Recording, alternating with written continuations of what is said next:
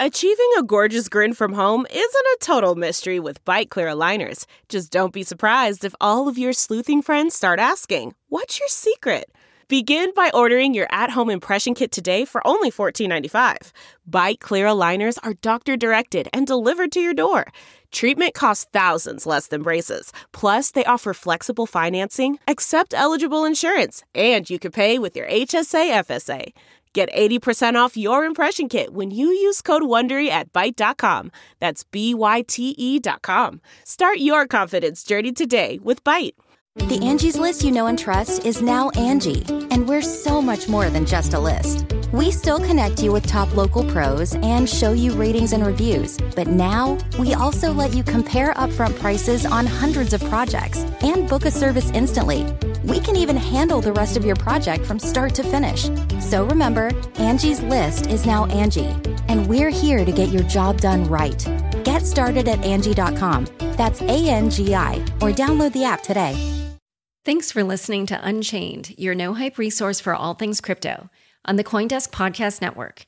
You can also listen to the episodes on the Unchained feed earlier if you subscribe there. Plus, check out all our content on our website, unchainedcrypto.com. One thing that was a big moment for me, this happened probably about 10 years ago, but I was thinking about Bitcoin as this sort of abstract incentive machine that people get plugged into, and that, the Bitcoin network or Ethereum network, they're operated by machines, but ultimately these systems control humans. Like, they manipulate humans' incentives to drive humans to work for them. And I had a big moment where I realized, wait a second, you got wrapped into this. I work for Bitcoin. I'm the guy who got wrapped into this incentive mechanism and now work for this thing. Hi, everyone. Welcome to Unchained, your no-hype resource for all things crypto. I'm your host, Laura Shin, author of The Cryptopians. I started covering crypto 8 years ago, and as a senior editor at Forbes, was the first mainstream media reporter to cover cryptocurrency full-time. This is the January 23rd, 2024 episode of Unchained. Streamline your DeFi with Vaultcraft, the ultimate on-chain toolkit for deploying custom automated DeFi products on any EVM chain. Join Vaultcraft's referral program, unite with the community, and supercharge your crypto. Details on vaultcraft.io.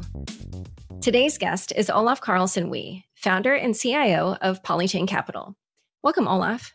Hey, Laura. Thanks for having me. Excited to see you again. I think you may be the only guest of mine to live through every single bubble in crypto. You lived through a tiny bubble from single digits up to $30 in June 2012. You lived through Bitcoin's first bubble past $100, its first bubble past $1,000, the ICO craze of 2017, the DeFi summer of 2020, NFT mania of 2021. And now we're recording as spot Bitcoin ETFs are on the precipice of being launched here in the US. So for listeners, this episode will come out later, so they'll already have launched. But obviously, we're in this situation where prices are up, volume is up, the halving's coming up, and it basically looks like we're on the verge of another bull run. So what do you think this particular bull market will be about? That's a great question. So in a way, one thing that's interesting to me is how much my general thesis has actually not changed since 2011, which is that this is sort of an incentive vortex that takes over, and eventually we all sort of work for these autonomous protocols. It's very similar to the way you sort of work for dollars or whatever currency from the day you're born, and you never really think that much about the fact that you're plugged into that system. It's just sort of like in the background. You take it for granted that you go to school, you go to university, you get a job, and it's sort of all working for this big imaginary system. So I think in a way, not that much has changed, and it's sort of this center, spine of this whole thing that will never change, which is just sort of, it's like a vortex for the world's time and capital. Now, for this particular sort of moment in crypto, I think that a lot of the infrastructure around smart contracts, these namely are projects like, Arbitrum and other layer 2 systems on Ethereum, systems that have been hardened like Solana, and then systems like Celestia, Eigenlayer, that are a little bit more dev tool oriented, but sort of unlock the ability to do new types of applications. I think that those novel apps are going to they've always been a big part of each one of these cycles, is sort of this unlock that gets invented very quietly when nobody cares about this market. And then you sort of see it shine in applications, during the intensity of this, bull market cycle. And so we saw this like in 2012 kind of bear market. You saw things like Coinbase launch that enabled people to interact with these systems without, using the command line on their computer. Then in 2015 bear market, you saw Ethereum launch and like the first, primitive crowdfunding, smart contracts, things like that. 2019 bear market, you saw sort of DeFi and NFTs. And then this bear market, I think, is a lot of this more scalable infrastructure that's really going to unlock new types of applications. And I think particularly things like crypto social or crypto enabled video games and things like that are a bit more consumer oriented and financial in nature, but not sort of as explicitly financial as, say, a Bitcoin, where you just sort of buy it and hold it as an investment vehicle. Instead, it's sort of a backbone of financial incentive that sits underneath the existing mechanics of like a social media application, or it sits beneath the existing logic of a video game, right? So I expect that to be a big theme here is, okay, it turns out all that stuff, that people that I invest with were building, turns out it all matters and it's useful, even though, it sounds a bit abstract. It's like early Ethereum. You hear, okay, we're going to take this Turing complete virtual machine and embed it in the blockchain. It sounds like nonsense or just, technobabble. It turns out that that's actually a really big deal and enables lots of new ways to use this stuff that people didn't know about. But it sort of does have to get invented one day. So I think these inventions are going to play a big role in this cycle. And, I do think, we're going into this kind of election year, and there's just going to be a little bit more of a, very public narrative. Previously, these cycles, 2021 was the first bull market that was sort of public in a sense. I think this one will be very public. All the previous ones were pretty much limited to the folks inside crypto. Yeah, and I definitely want to dig in more on the social fi and gaming questions, but we'll kind of go through, I guess, like lower layers of the tech stack before we get up to applications. But I also did want to ask you about Bitcoin, because obviously the way you got into this whole thing was through Bitcoin. You discovered that when you were in college. You wrote part of your college thesis on it. And so, you and I are recording right before the launch. Obviously, this will come out after. But what are your thoughts as you see that spot Bitcoin ETFs are about to launch in the US? Like, in what ways do you think the moment is significant? And in what ways do you think it's not significant? Yeah, I think it's significant in a very similar way that the Coinbase launch was significant for Bitcoin a long time ago. It just makes it easier. It doesn't really like invent a new thing per se, right? But it just makes it easier for regular people to get involved in this and invest in this. And it turns out that's a very big deal, right? Like if you look at what happened to gold after gold ETFs were created, I expect a very similar trajectory for Bitcoin. I think there's a huge number of people that don't want to set up a wallet, but do want passive exposure to this whole thing. And a lot of the way they're going to do that is the way they get exposure to the stock market or bonds or things like that, which is, ETF-like instruments that trade on stock exchanges. So I do think it's a very big deal in the scheme of like the trajectory of crypto. The way it's not a big deal is that it's just sort of a wrapper, right? It's like a wrapper for the underlying thing. It's not really a new invention. Like the creation of something like Ethereum or some of these more fundamental low-level technologies that I mentioned, to me is like a much bigger long-term deal, right? Because it enables people to use these things in ways that we couldn't imagine before. we all know what's going to happen with the ETF. And it's not like the ETF is going to enable stuff that I could have never thought of, 10 years from now. It's like, whoa, can you imagine how people are using the ETF, right? It's just, it's just an investment wrapper that allows regular people to have easier access. But that, I don't mean to say it's not a big deal. I think it's a very big deal. And I agree with you that it feels broadly like 2024 is going to be a very good year for crypto. Yeah. Yeah. Your team sent my team some recent remarks you made at your LP day. And one of your quotes was, most criticisms of crypto are actually criticisms of property, money, and markets. What did you mean by that? So, when I said earlier, you're born into this system that ends up sort of guiding most of the big decisions of your life, like school and a job and where you live. There's this backbone thing that's like capitalism and the concept of money that you sort of are born into and work for, right? So you sort of like work for money. But I think it's very rare that people ask the question like, wait, what the heck is this? If that'll be $100, it's like 100 what?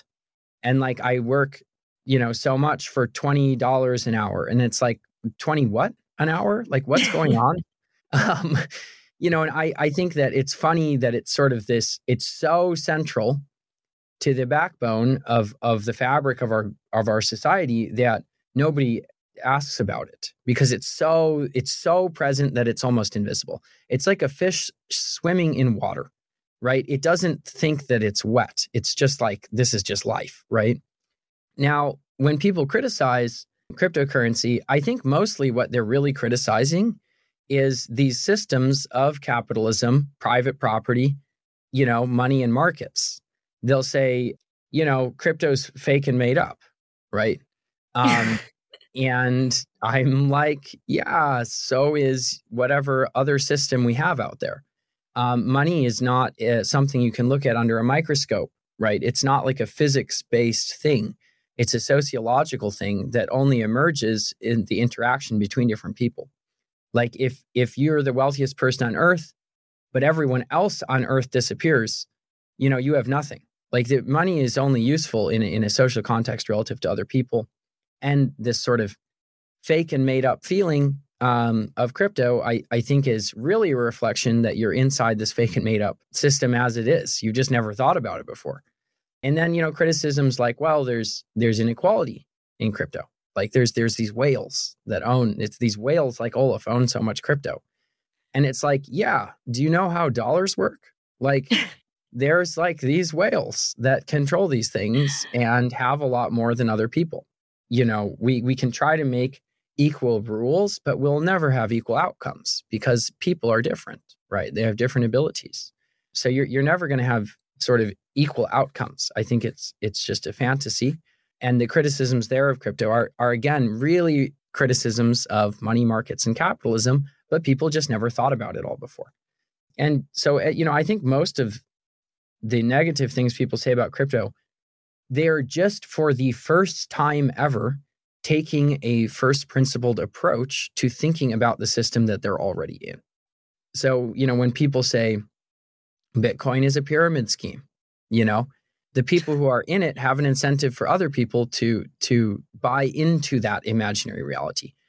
I mean, the same is true of private property and the dollar, right? The people who have a lot of it have a huge collective incentive to make sure everybody else believes in it. So like if I have $1 billion, that's only useful if everyone else agrees that I have the $1 billion and that $1 billion can be traded for things. So I think that most of these criticisms, they're not incorrect. It's just that they're not unique to crypto. And people have just never thought about the system they're already embedded in before. Yeah, I've also faced those kinds of questions and comments. And my most frequent comeback is, for the longest time, seashells, like cowrie shells, were used as money. And like, it's not anything new. Like this kind of social agreement and like fiction around money is just what money is. You also said in your LP day that Web3 apps are fundamentally different, and it's critical to understand how the architecture bubbles up to the app experience. As a founder, every time Web2 turns right, turn left. Not just different, the opposite. Can you elaborate on that? Yes. So in the context of Web 2 application logic, we are used to building these sort of walled gardens where the logic is limited to inside the application, right? And the goal is to control that walled garden and extract value from the activities that happen inside it. So if you're inside Facebook or you're inside Instagram or you're inside TikTok, there's kind of this logic to that application that is, it's decided by the developers of that system, and they sort of monetize all these little interactions. So there's this interesting relationship between creators and fans across every single one of these platforms, where the platform is sort of sitting there being a broker of these interactions and taking a bit of a fee. And there's a lot of jockeying around what type of fee can they create, how much can they jump in the middle, and how much does that sort of broker of that interaction really provide value between that creator and that fan, right? In the context of Web3, the architecture is like open source. And so anybody can take like the underlying social graph and build their own version of the application logic. So you can take, just as a basic example, you can take the Twitter follower graph.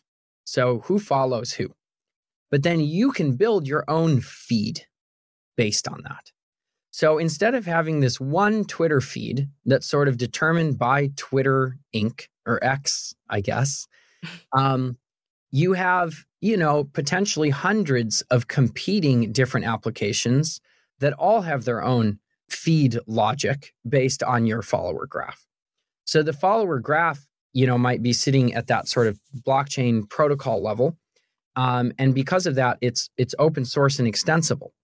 What that also means is that people can build radically different applications based on that follower graph.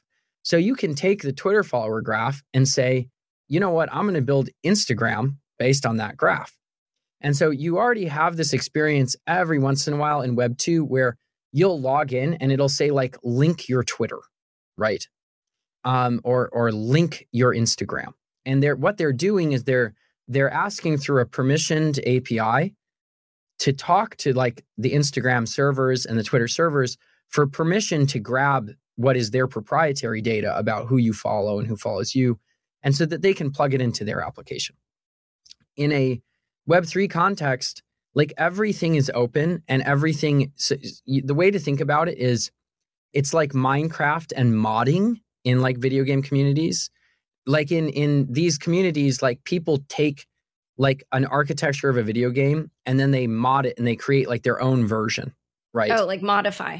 Yeah, they modify the game and they kind of create their own weird little world, and it's like this open extensible thing. And there was a short time period in Web 2 where these platforms did have like open APIs. But the problem was sometimes people would use those open APIs to build apps that were like competitive with that core app. So broadly, nobody really backs companies like this anymore. I think a very famous example of this was Zynga. Zynga built on the Facebook API, they built a very successful business, but then they had issues with Facebook basically unplugging their access, and all of a sudden Zynga crashes spectacularly. And it's because they are not building on sort of this open system. It's like if, you can't build Microsoft on Google, right? And then have Google be able to unplug you, right? Like you're never going to be able to have this like genuinely competitive marketplace when it's all built on dependencies that potential competitors control. So this is sort of the application interface that the end user sees in crypto, like ends up having dramatically different logic because the underlying infrastructure is different logic. And another, example of this that's sort of do the opposite. If Satoshi Nakamoto owned 100% of the Bitcoin, right? Bitcoin would be worth zero. It would be worth nothing. The only way that they were able to create value for themselves was actually by giving away all the Bitcoins, basically. And this is true of, tokens that are tied to, any sort of crypto app or crypto infrastructure, if the founder and founding team like keeps 100% of the tokens, they effectively have nothing. This is not true of a traditional revenue generating business. Like if Jeff Bezos owns 100% of Amazon shares, it doesn't change that much fundamental logic about like Amazon, the service. Now, in these crypto systems, the underlying sort of quote cap table or ownership structure is very tightly tied with the functioning of that application, right? So if you consider Bitcoin the asset, part of the functioning of the Bitcoin network, it's like if Amazon shares allowed you to buy goods on Amazon, right? There's like interaction between the ownership structure and the application logic itself. And so because of that, to create value for yourself as a crypto founder, if you have this crypto asset, you actually want to dramatically give it away. Like you want to give it away to as many people as you possibly can. And it's the exact opposite logic of building a traditional proprietary revenue generating business, which is like be very careful about who you let on your cap table. You want to have the least amount of owners possible. It's broadly, I think, the advice I would give people. In that sense, and in the Web3 sense, it's like give away the token to as many humans on Earth as possible. So it's sort of this bizarro world, like opposite logic. Like lean into the open source developer community, let them build on top of your application logic, let them compete with your application interface, because ultimately all you're trying to do is make the protocol successful. And so if you can have thousands of different applications built on top of your protocol, that is going to be what makes it successful, right? So it's instead of building this walled garden around the ownership structure, around the application logic, and having things like patents on your software, it's sort of do the opposite every time. And there's more of a create value by giving it away, which is it can be tricky for people that are very deeply entrenched in that Web 2 world to understand that logic. Yeah, there was another quote from the LP Day that I really liked. And in a way, this sort of just elaborates, I think, on the same thought. But, if you have anything to add, let us know. You said, crypto is not about payments like PayPal, Venmo, or Zelle are.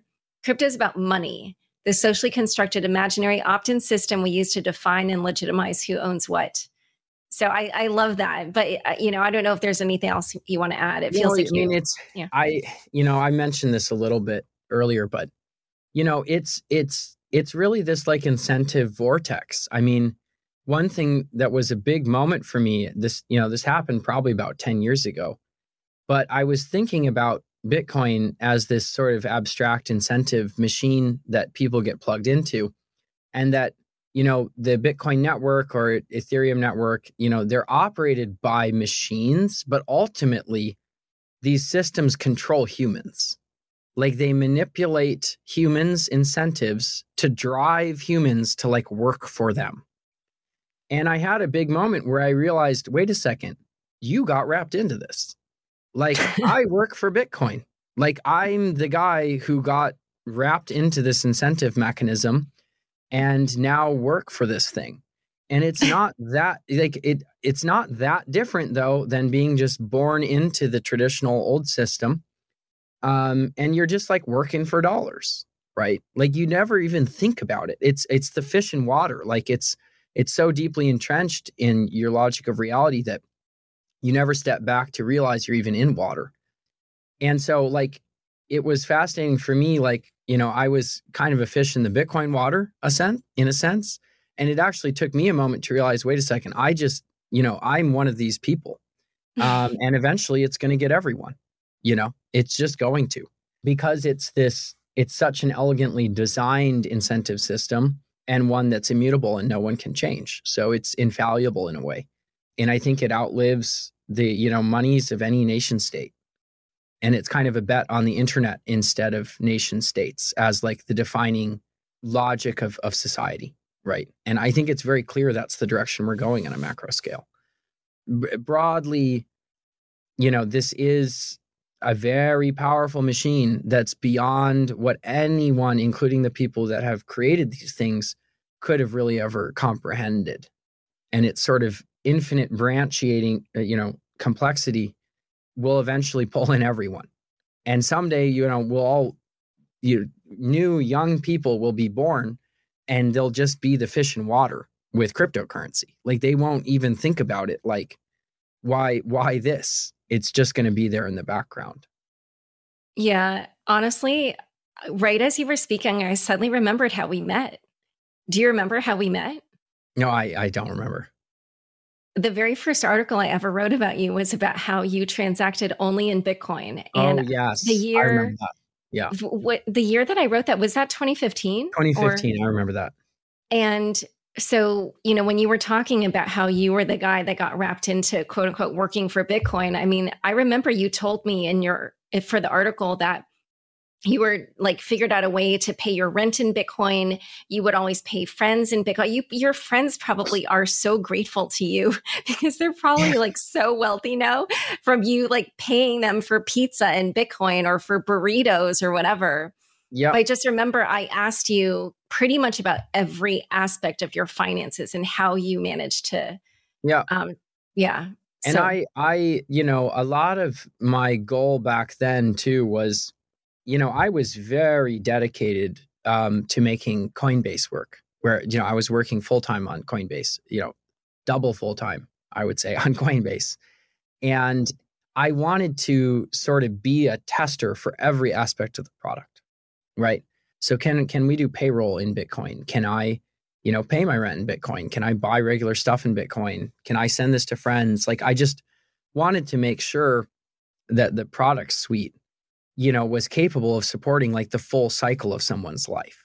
So someone's full financial life, because my ultimate goal is, I don't mean goal. It's just like what's going to happen in my mind. It's not a system that is going to exist alongside the stuff we have today. It's going to be like that for a long time, and then eventually it replaces it. And it's not, I don't think anyone can do anything about it. I just think it's already happening, and it's just going to keep happening. And do you think that transition from them coexisting to it just being crypto, do you think that happens in our lifetimes or not? Yeah, I do. Interesting. I think I'll be, old, I think I won't be like a young man when that happens. But I think that once you get to like 50%, it's so clear, that you're going to get to 100%. Sorry, what about the fact that mail, like snail mail and email, continue to coexist? Yeah, but snail mail only continues to exist because of just absolute bullshit reasons, like weird regulatory things where like you have to get it delivered or and it's also just spam. I think that snail mail existing is because of like obscure subsidies, basically. I think if it was just like it had to compete on its own against email, like we wouldn't really have it the way we do today. All right. Well, so now we've gone through like a lot of theoretical stuff. We're going to get into some specific things. One thing that I wanted to ask about was just about Polychain. It was reported last July that Polychain had raised $200 million for its fourth fund, but was targeting a $400 million round. Did you close that round, or I don't know if you can talk about that? I can't really talk about it, but I'm sure you'll hear about it when we have something to announce. Okay. But could you even talk about sort of what your thesis or strategy would be for that? Well, yeah, I'm happy to talk about what I'm excited to invest in sort of over the next couple of years. I've been investing in this category since the beginning, and I think it continues to be very important, which is just expanding like core low-level functionality and scalability. I just don't think that project is done. I think it takes a very long time.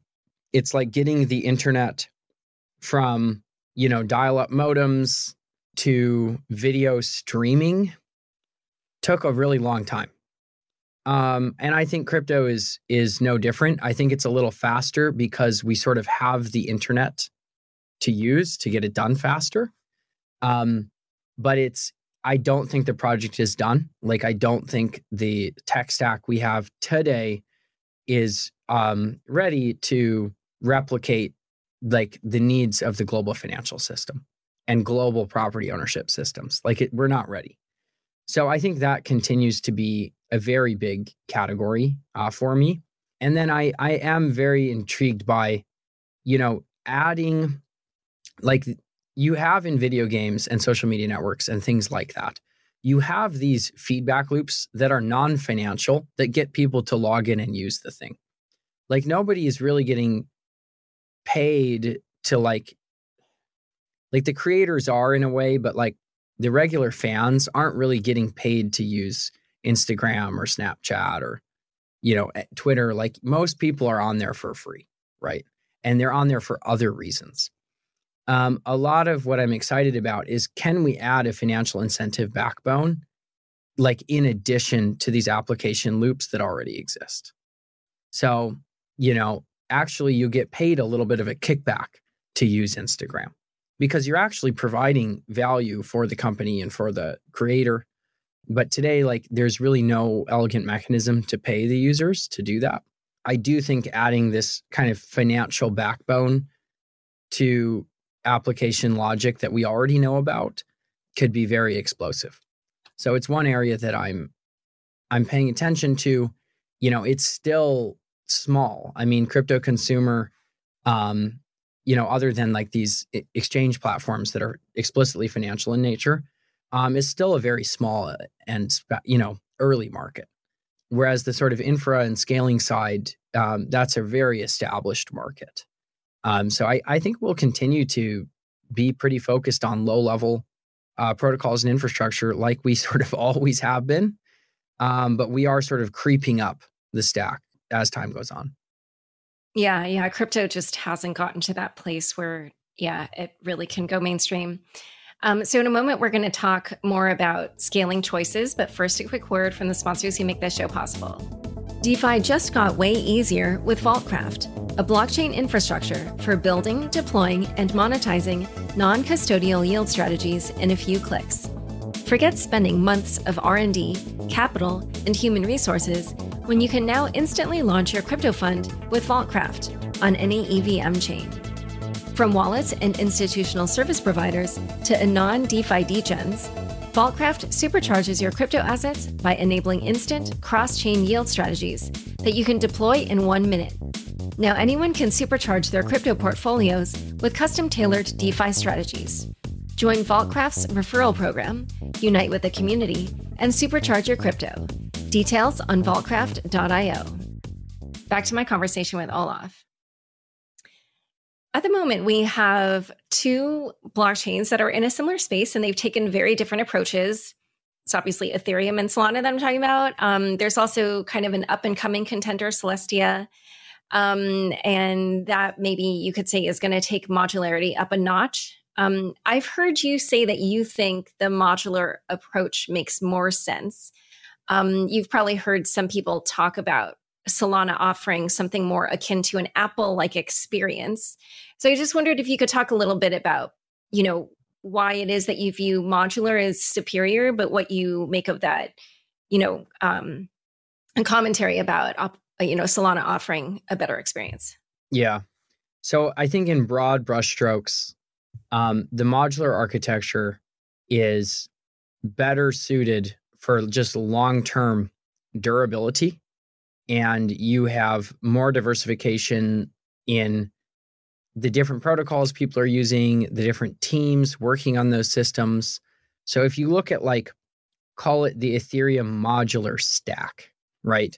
You have core protocol development on Ethereum itself, but you also have all these different teams working on layer 2 systems. You have teams working on data availability like Celestia. You have teams working on capital efficiency like EigenLayer. And it's sort of this whole ecosystem of modular components that each sort of compete in their little arena, but sort of all combine to build sort of one stack. And I think it just means that there's less dependence on a single group or person. And architecturally, I think it's just the better way to build software.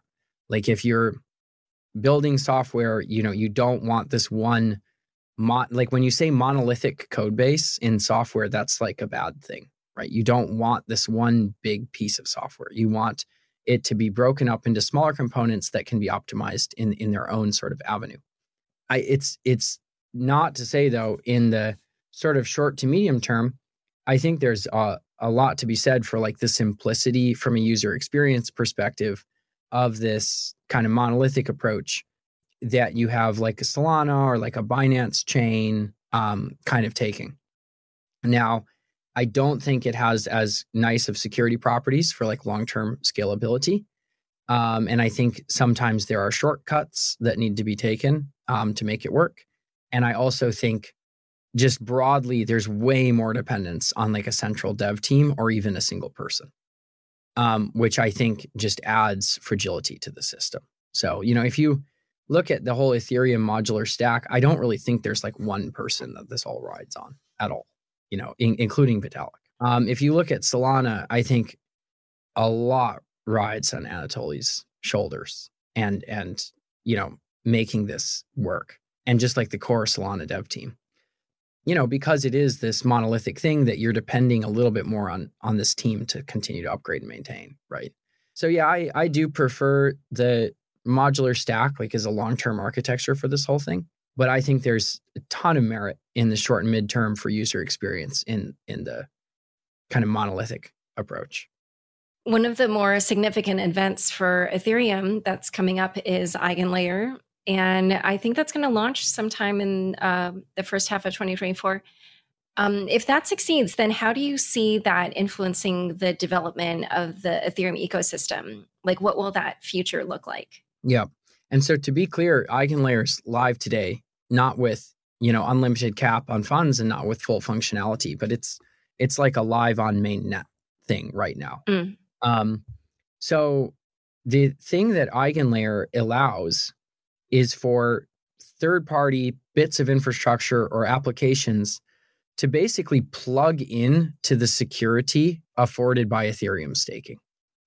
And so people often call this restaking, where you can, as an Ethereum staker, take your ETH that you have staked and say, you know what, I'm going to plug in and stake on this other application and get paid a little yield over there too.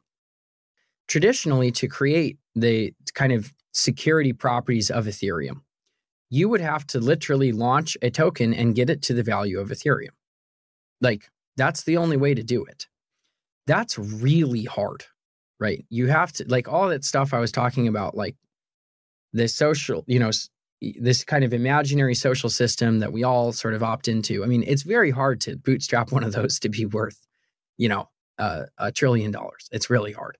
Now, with EigenLayer and restaking, application developers that want to secure like an Oracle system that feeds data that's not endogenous to the blockchain into the blockchain, or that want to secure something simple like a trading card game that they have, and they want to make sure that the scarcity of the cards is true and blockchain based, so you don't depend on some third party card maker to enforce scarcity. You can just sort of plug into this security afforded by Ethereum without having to launch your own token and without having to bootstrap the value of that token. So EigenLayer is a great example of something where it is going to enable a ton of new applications. Nobody knows the extent to what all of those will be. Just in the way that Ethereum itself enabled so many different types of applications, and nobody who made Ethereum imagined all the myriad of ways it would be used. I think that, a system like EigenLayer has very similar properties where it's sort of this fundamental low-level unlock, and we just try our best to see as far into the future as we can. But it's like, at the end of the day, it's bigger than anyone can reasonably predict. But you're not talking with like different developers or seeing any activity that gives a hint as to what you think? Yeah, I mean, I think the early stuff is secure middleware systems. So things like, things like price feeds and things that have historically been really important. Like blockchains don't know the price of the asset natively, it's kind of weird, but like Ethereum, the blockchain, the protocol system has no idea what the price of Ethereum is relative to other assets. So that data and any other data, like what happened in the news, who won the election, like, the blockchain as a data structure doesn't know any of that stuff. Feeding that data into the blockchain, enables this huge suite of applications, but it's really hard because it's sort of an equivalent security property or security problem to finding a valid block and feeding it into the blockchain, right? Which obviously a lot of work goes into figuring out how to do that right. And so things like a data feed, it might sound pretty basic, but it's a really big deal, right? Like being able to have a secure data feed without having to bootstrap your own token. So I think right now it's what I would describe as these middleware services. It's kind of like a blockchain SaaS, right? Like a lot of this, middleware SaaS software that we saw explode over Web 2 over the past 15 years with the advent of cloud. I think we're going to similarly see, my best guess here is like a blockchain SaaS type of ecosystem in the early days. Yeah. And speaking of that, you've also invested in Celestia, and I think it's potentially competitive with EigenLayer. So how would you compare those two? Well, so not really. Celestia is a data availability layer. And so it just is, it's kind of the original name for Celestia was lazy ledger. And it's lazy because it only does one thing and it does it really well. Right. And it does it in a secure manner. And so I think it's part of the scaling stack, and it similarly unlocks new applications that I think weren't possible before. But it's really this whole idea of restaking and, shared economic security. That's quite unique to EigenLayer. So I don't consider those competitive. Okay. So I do want to ask more about innovations and where things are going, but I also just have to ask you about the year of 2022 in crypto. Obviously, it was just a crazy year. It was, Terra Luna, Celsius, 3AC, FTX, Voyager, TCG. Lots of things happened. And I wondered, what your kind of takeaways or lessons were for yourself, for Polychain, for the crypto community broadly. What are your thoughts? Yeah. So, I, in a sense, am an investor in a risky and speculative asset class, right? I think that's inarguable. But because of that, I actually like to have extremely tight risk controls around the things we can control. And I don't want to ever get overconfident or add on risk that's this unnecessary risk. We already have enough market, consumer adoption, hardcore technology risk, security risks with these protocols. So I've always been extremely paranoid from the beginning of Polychain about counterparty risk. And what I mean by that is, where are the coins? Are they sitting on exchanges? Let's say we do lending agreements. Who is that person we're lending to? If it's through one of these lending desks, who are they lending the coins to, and where are those coins ultimately living, right? So I've had a lot of investors and other folks over the years say, okay, you're sitting on lots of crypto assets. Why don't you lend them? Because we don't really engage in lending at scale at all. We just have never done it. And it's because it just takes on this extra counterparty risk to get a little bit of return. But you're sort of missing the big picture, right? Which is that if we play our cards right, the return we're going to get is very, very good. And let's not take on this additional risk. So, I was able to avoid every major blow up of 22, Terra Luna and UST, the entire lending collapse and contagion there. The entire complex of Sam Bankman-Fried companies and projects. And I really think it was 80% because of real risk management philosophy that I'd had in place for years and years, and 20% luck, right? There's always luck in these things. But, I got pitched by Sam many, many times and passed every time because there was such an obvious and like irreconcilable conflict of interest between FTX and Alameda. And that turned out to be the thing that destroyed the whole thing. And all the coins that they launched had like this low float like scheme, right? Where you sort of have a mismatch between price and liquidity. So it looks like it's worth $100 billion but you really try to sell and get out and you get nothing. And so there's just a lot of, they're pretty basic tricks, actually, I thought. And like, for example, Luna UST, like we had this experiment play out for years. I mean, what is the only asset that we really all agreed you don't want to have as collateral in the MakerDAO, DAI stablecoin system? It's MKR. It's like it's the one thing that everyone agreed, like, let's not have that as collateral. Then you had things like empty set dollar that played out on smaller scale. It was very clear that this sort of collateralize itself like Luna UST relationship doesn't work. Like it just was so clear from the past experiments and years of research on this topic. So, I think a lot of this stuff was people getting over their skis, overconfident and not really thinking about the risks that they're taking on. Another part of my philosophy is not to use leverage. I don't try to time the market and move up and down my exposure and lever up. Crypto, 50% drops in crypto are not black swan events.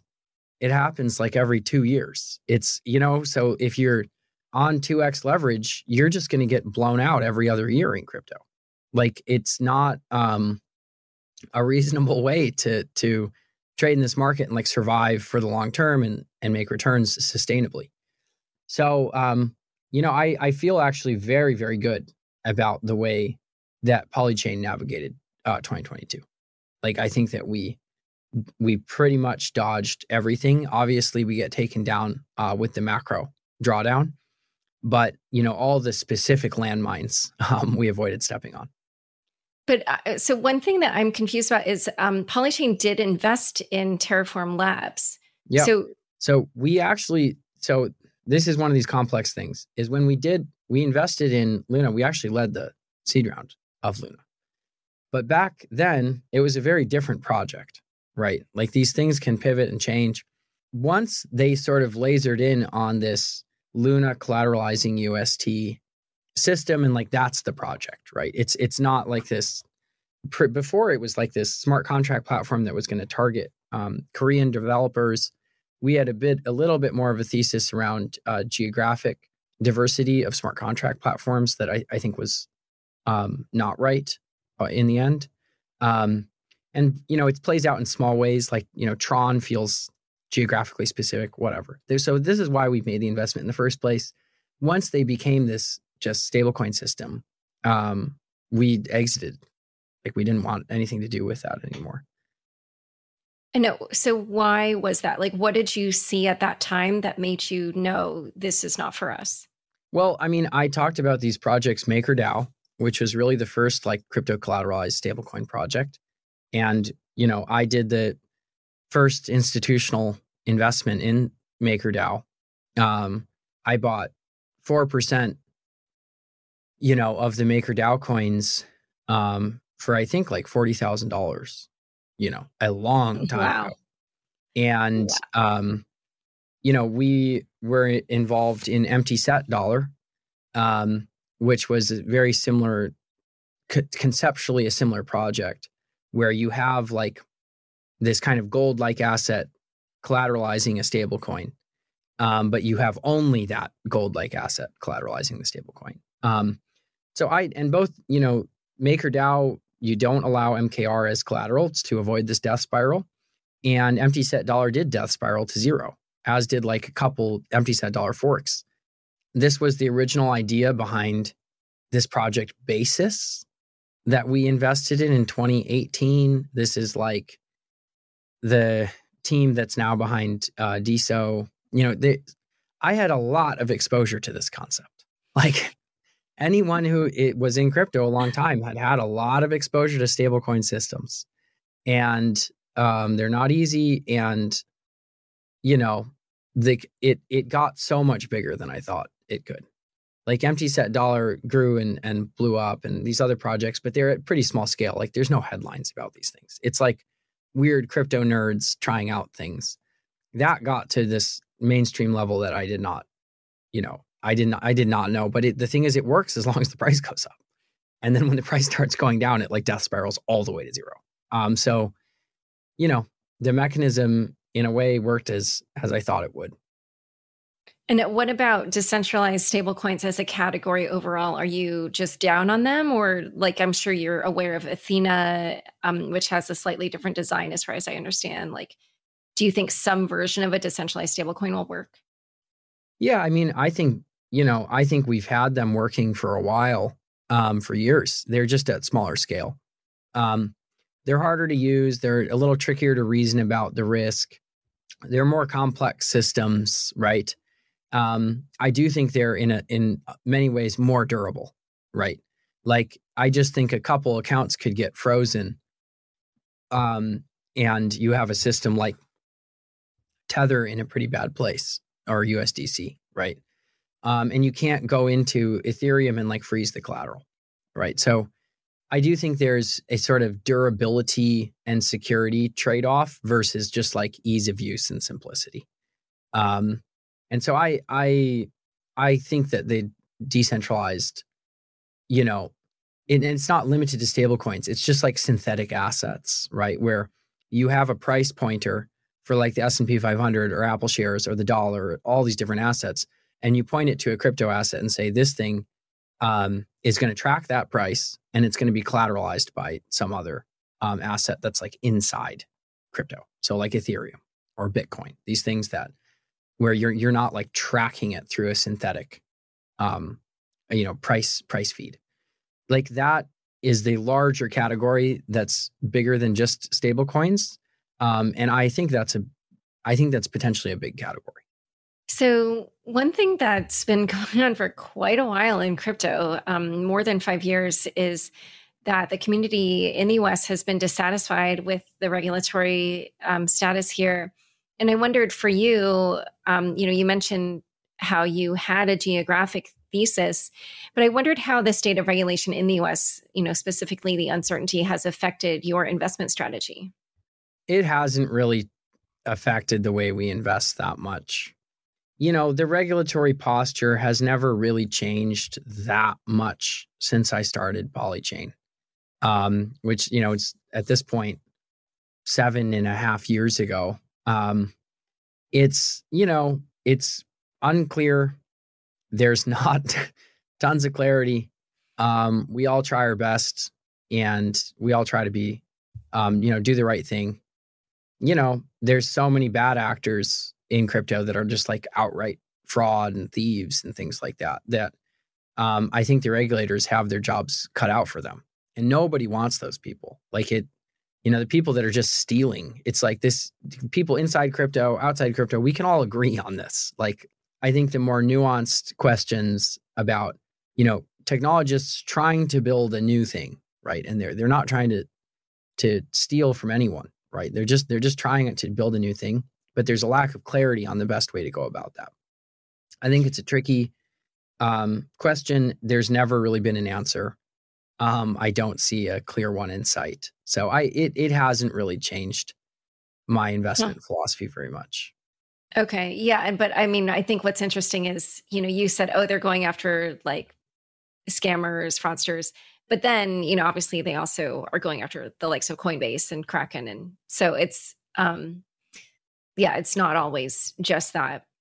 But I did want to ask you about something else that was just an interesting comment. I just wanted to get your take on this. So we have this show here on our channel called The Chopping Block.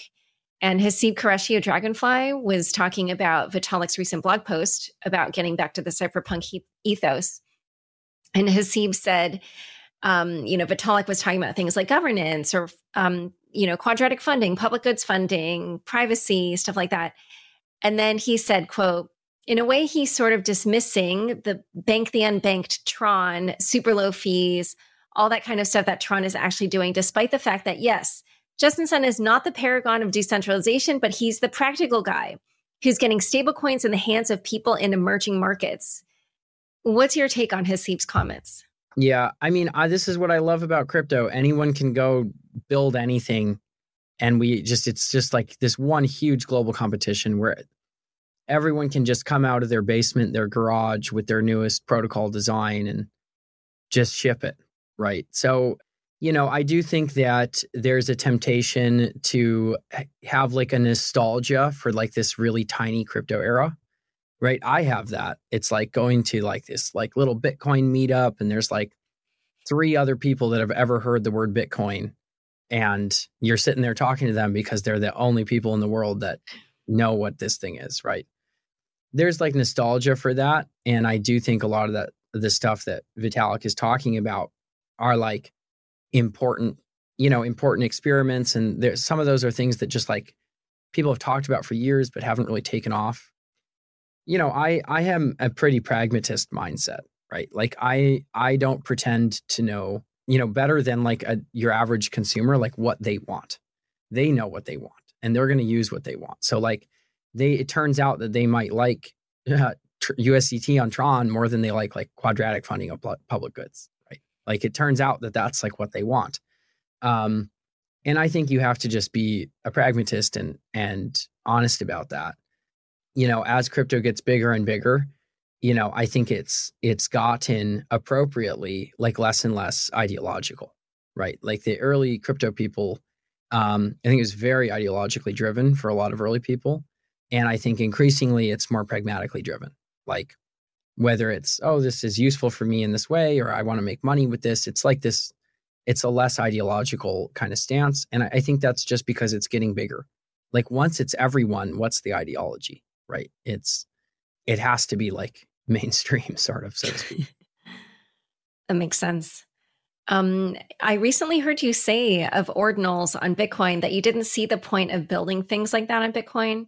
But then I also saw you invested in Bionic, which is an ordinals marketplace. So I wondered kind of your thoughts on that.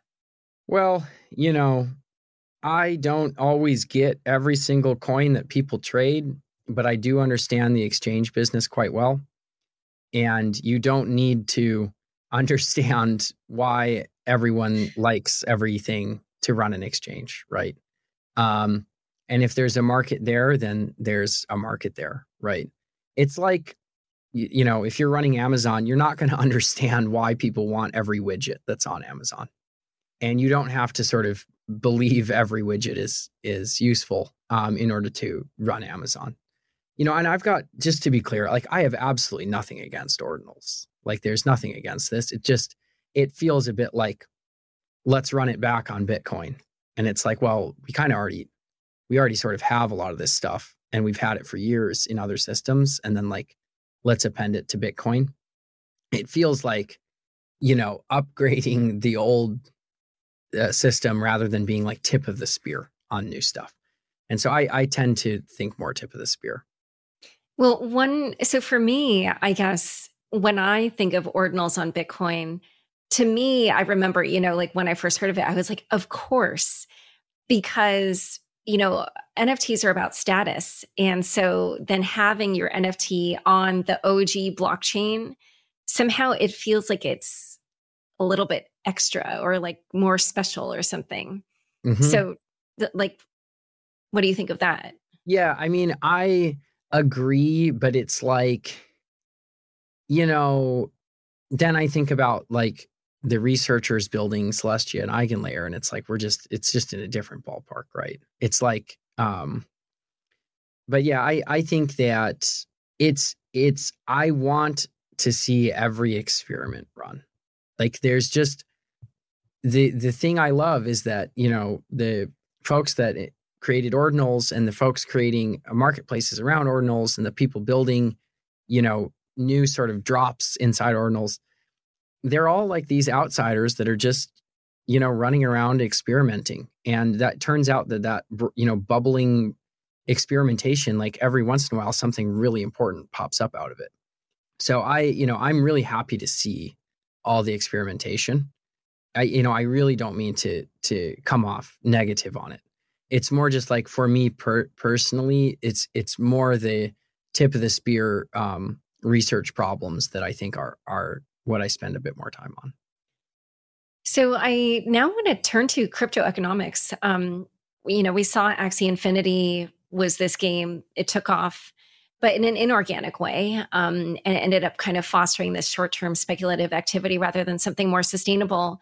And, you talked about how gaming is an area that you think applications, will be going next. And I wondered, how you prevent that type of situation.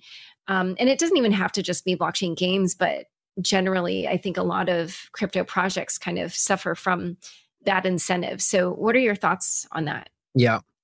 I mean, this incentive design is everything, right? It's like at the core of all this. And if you do the incentive design well, your thing will very efficiently get people to work for it, right? And get them to grow it.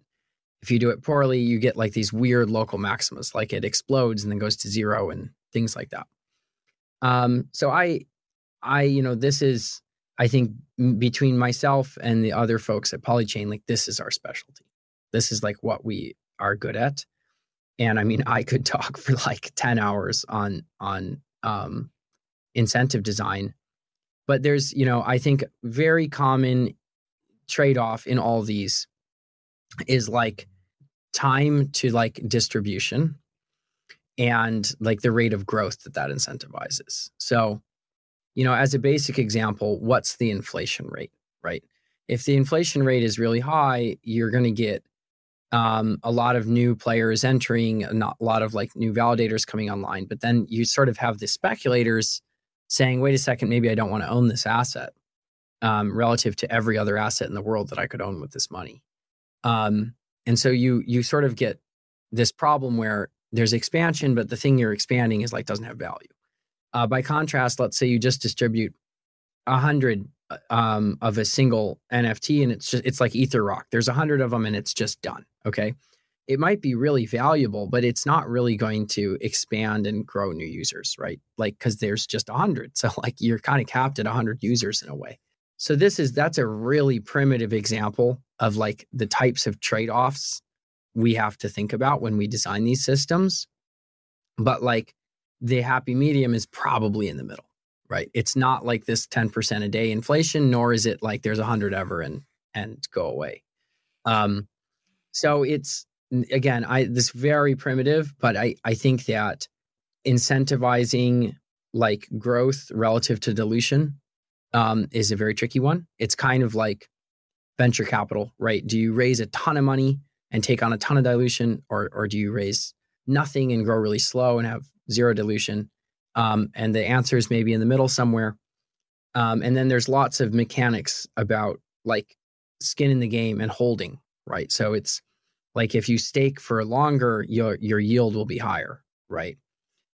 And like little things like that, I think they're actually not little things. They're big things. Like if you get those designs right, it's everything. So yeah, I mean, I could talk about this forever, but all this parameterization of like getting the incentive scheme right such that it drives in new users, but also rewards the early users. Like that is the core balance.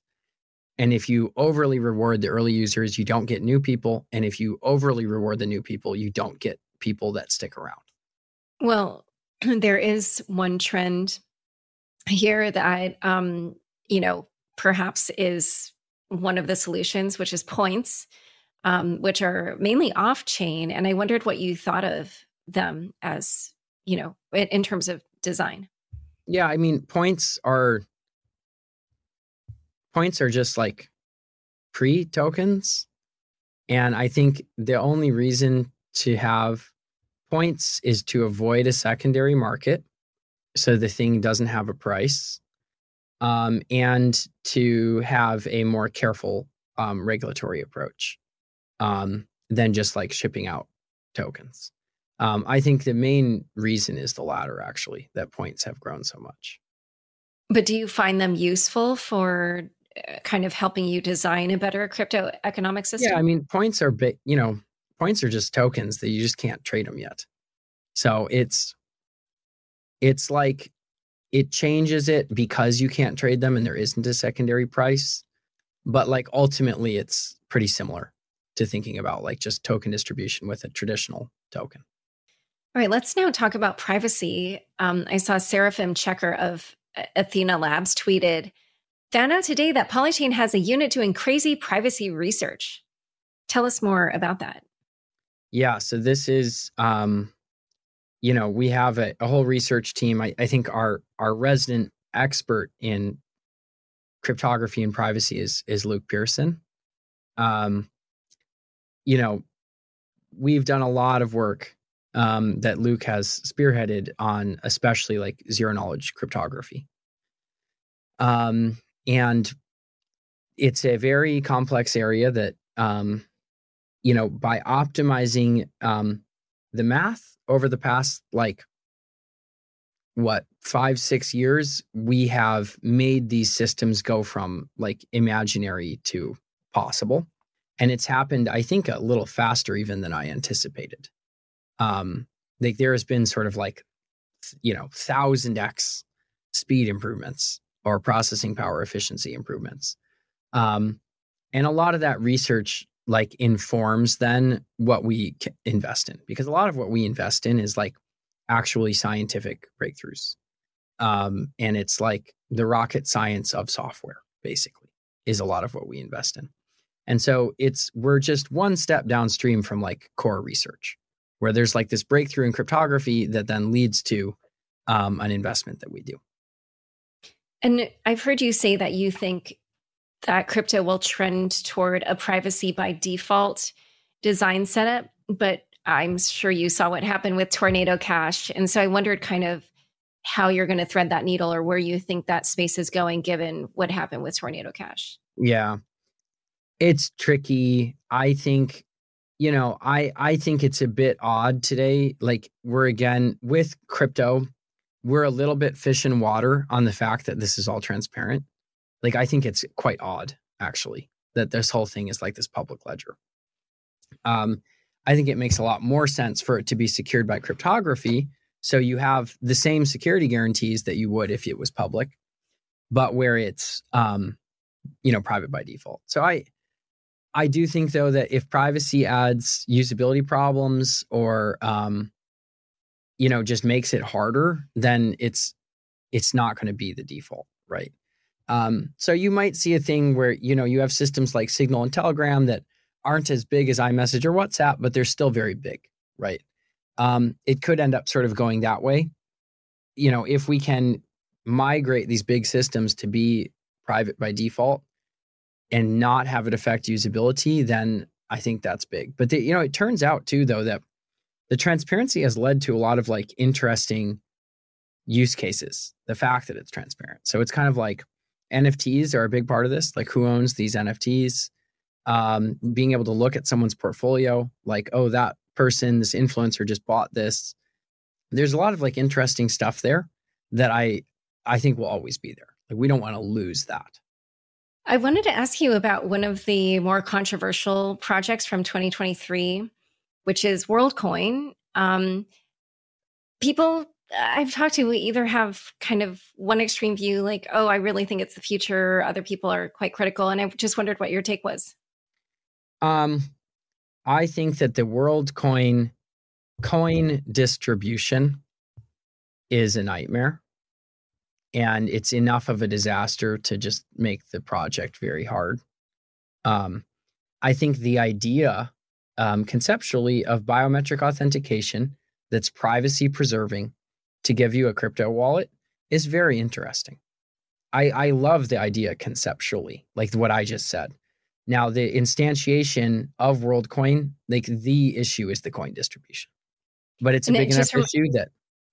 Remind me, it's because it's similar in that there's a low distribution and it gives it an inflated market cap. Is that? Yeah. And it's just too much value goes to the creators and early people when the great thing about a project like WorldCoin is that you could biometrically give everyone an equivalent amount of money. So you could, or just a more gentle curve, right? Remember I was talking about incentivizing new people versus incentivizing early adopters, right? I think it violently incentivizes the early adopters to the point where the project doesn't make sense to me. Like if you screw up that incentive system, it doesn't matter how cool that like hardware, privacy preserving iris scan is. It's just like the thing that you're giving out is like you screwed up the incentive design. Okay. Yeah, it's very interesting because I feel like I've just heard opinions all over the map on that one. I also wanted to ask you about Blast, which was also controversial for hoovering up a bunch of money before it launched, and I wondered your opinion on that. Yeah, that I don't really understand Blast. I don't know what happened. It doesn't make sense to me. I'm not like super deep with the project, so I'm hesitant to criticize it too much, but I don't really get it. Okay. So we're now going to enter the final phase of the interview where we talk a little bit more about some of the stuff that we started with, futuristic type things. I'll start with actually AI. This didn't come up earlier, but I saw you tweeted, in crypto, nearly 100% of value accrues to startups and outsiders, not existing establishment interests. Value capture in AI technologies will be primarily by incumbents. There will be valuable startups, but for example, even OpenAI realized they needed to align with legacy tech. And I've heard people talk about how in crypto, how they believe that AI will transact in crypto or that DAOs might manage AIs. But from that comment, it seemed like you thought crypto and AI will remain separate, or how do you think they might intersect? That's just me. So the way I would meant that is a commentary on being a venture investor, right? One thing I said is that even mediocre venture investors in crypto that timed the market did quite well. I think that won't be the case in AI. Like, I think that, there is this, you're competing against the largest software corporations in the world. Those are your competitors, day one. In crypto, like, it's just different, right? It lends itself more to startups and outsiders. And that has been where the value capture is. So in the intersection, though, one thing I'm really interested in is AI agents like inside smart contracts that like work for money. So you can imagine like a chat bot that learns what to say to like maximally extract value from the person that it's chatting with. This is not that different than what like an OnlyFans girl or like so-called e-girl might do. So they're sitting there like chatting and trying to like say, here's my ETH address, like send me ETH, right? You could have a bot do that, right? And you could have it learn how to be better and better at it. And you could sort of embed that inside a smart contract. And then you could like distribute a token that represents ownership in the bot, right? And then you have that DAO like representing the ownership units of like some AI embedded agent. Like it's stuff like that I can imagine getting very big. And you sort of have these AI agents that are like for profit and you can sort of like distribute ownership shares of them. So you can imagine too, like these influencers that aren't real people. Like the person that created this a long time ago, as far as I know, is like Lil Michaela, where there's like this Instagram account and it's like just not a person. It looks like a person and they like wear Gucci stuff or whatever. And they have a following sort of like traditional influencer, but it's just computer generated images. You could imagine like each one of those having their own token ownership system. You can imagine an AI that makes influencers, like just pumps them out over and over and over. And that has its own token ownership system. That whole landscape, I think, could get really big and really weird. And I'm very excited about that. So I'm quite excited about the crossover. I just think that like crypto investing is very dramatically different landscape than AI venture investing. Yeah. And it's interesting, actually, when you mentioned Little Michaela. I don't know if you know Trevor McFudry's, he created that and then now does Friends with Benefits. So he's now in crypto. Oh, interesting. Yeah. We all end up here. Yeah. So you said that you view SocialFi as probably one of the applications that will likely take off next. So what are some problems you think that need to be solved in that space for that to become a bigger thing? Get paid to use the internet, get paid to doom scroll, these are like, I think, pretty killer things, actually. There's a lot of very hard challenges around like spam and like botting and stuff like that. So that sounds really conceptually simple. It's really not simple to design. But broadly, like sharing value with users and influencers in a more efficient way than these platforms do today, and allowing there to be like just more platforms with like less gatekeeping around these closed gardens and closed logic, I think is all part of that next kind of growth era. And are there any particular SocialFi applications you're excited about? I mean, you saw like the early like ideas of things with like friend tech. There's one Tomo that I'm excited about. So I think it's very early innings, but the thing that gets the mechanism right will grow very fast.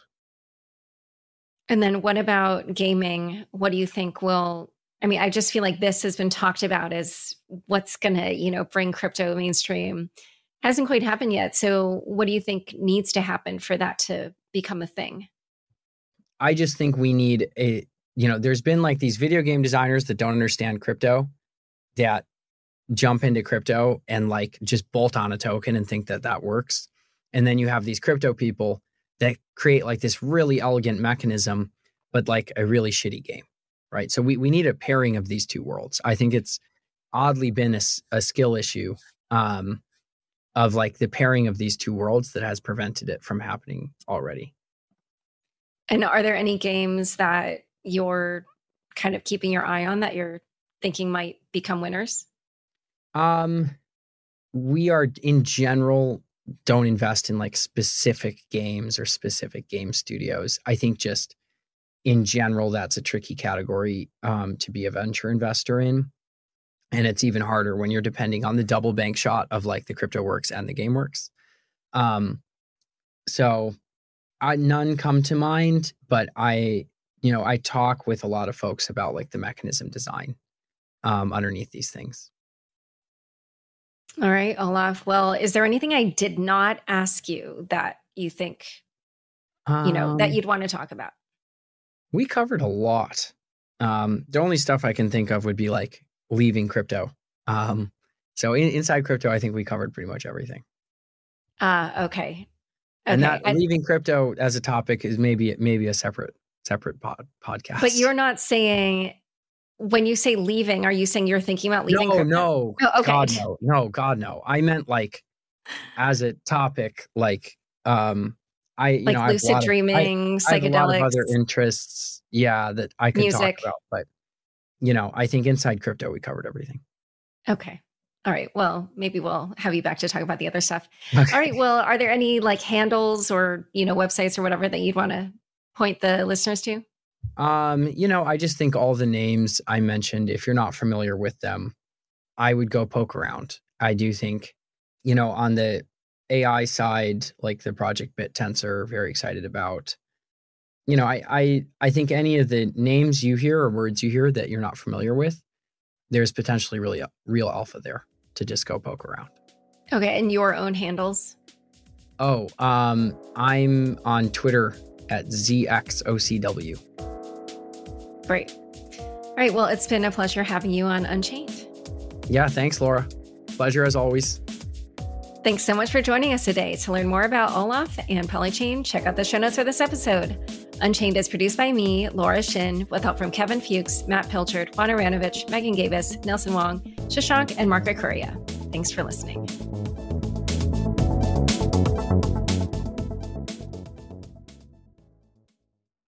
Look around. You can find cars like these on AutoTrader, like that car riding your tail. Or if you're tailgating right now, all those cars doubling as kitchens and living rooms are on AutoTrader too. Are you working out and listening to this ad at the same time? Well, multitasking pro, Cars like the ones in the gym parking lot are for sale on AutoTrader. New cars, used cars, electric cars, maybe even flying cars. Okay, no flying cars, but as soon as they get invented, they'll be on AutoTrader. Just you wait. AutoTrader. With Chime's secure credit card, you can start improving your credit scores with everyday purchases and regular on-time payments. Get started at Chime.com/build. The Chime Credit Builder Visa Credit Card is issued by Bancorp Bank N.A. or Stride Bank N.A. Members FDIC. Results may vary. See Chime.com for details. Terms and conditions apply. Go to Chime.com/disclosures for details.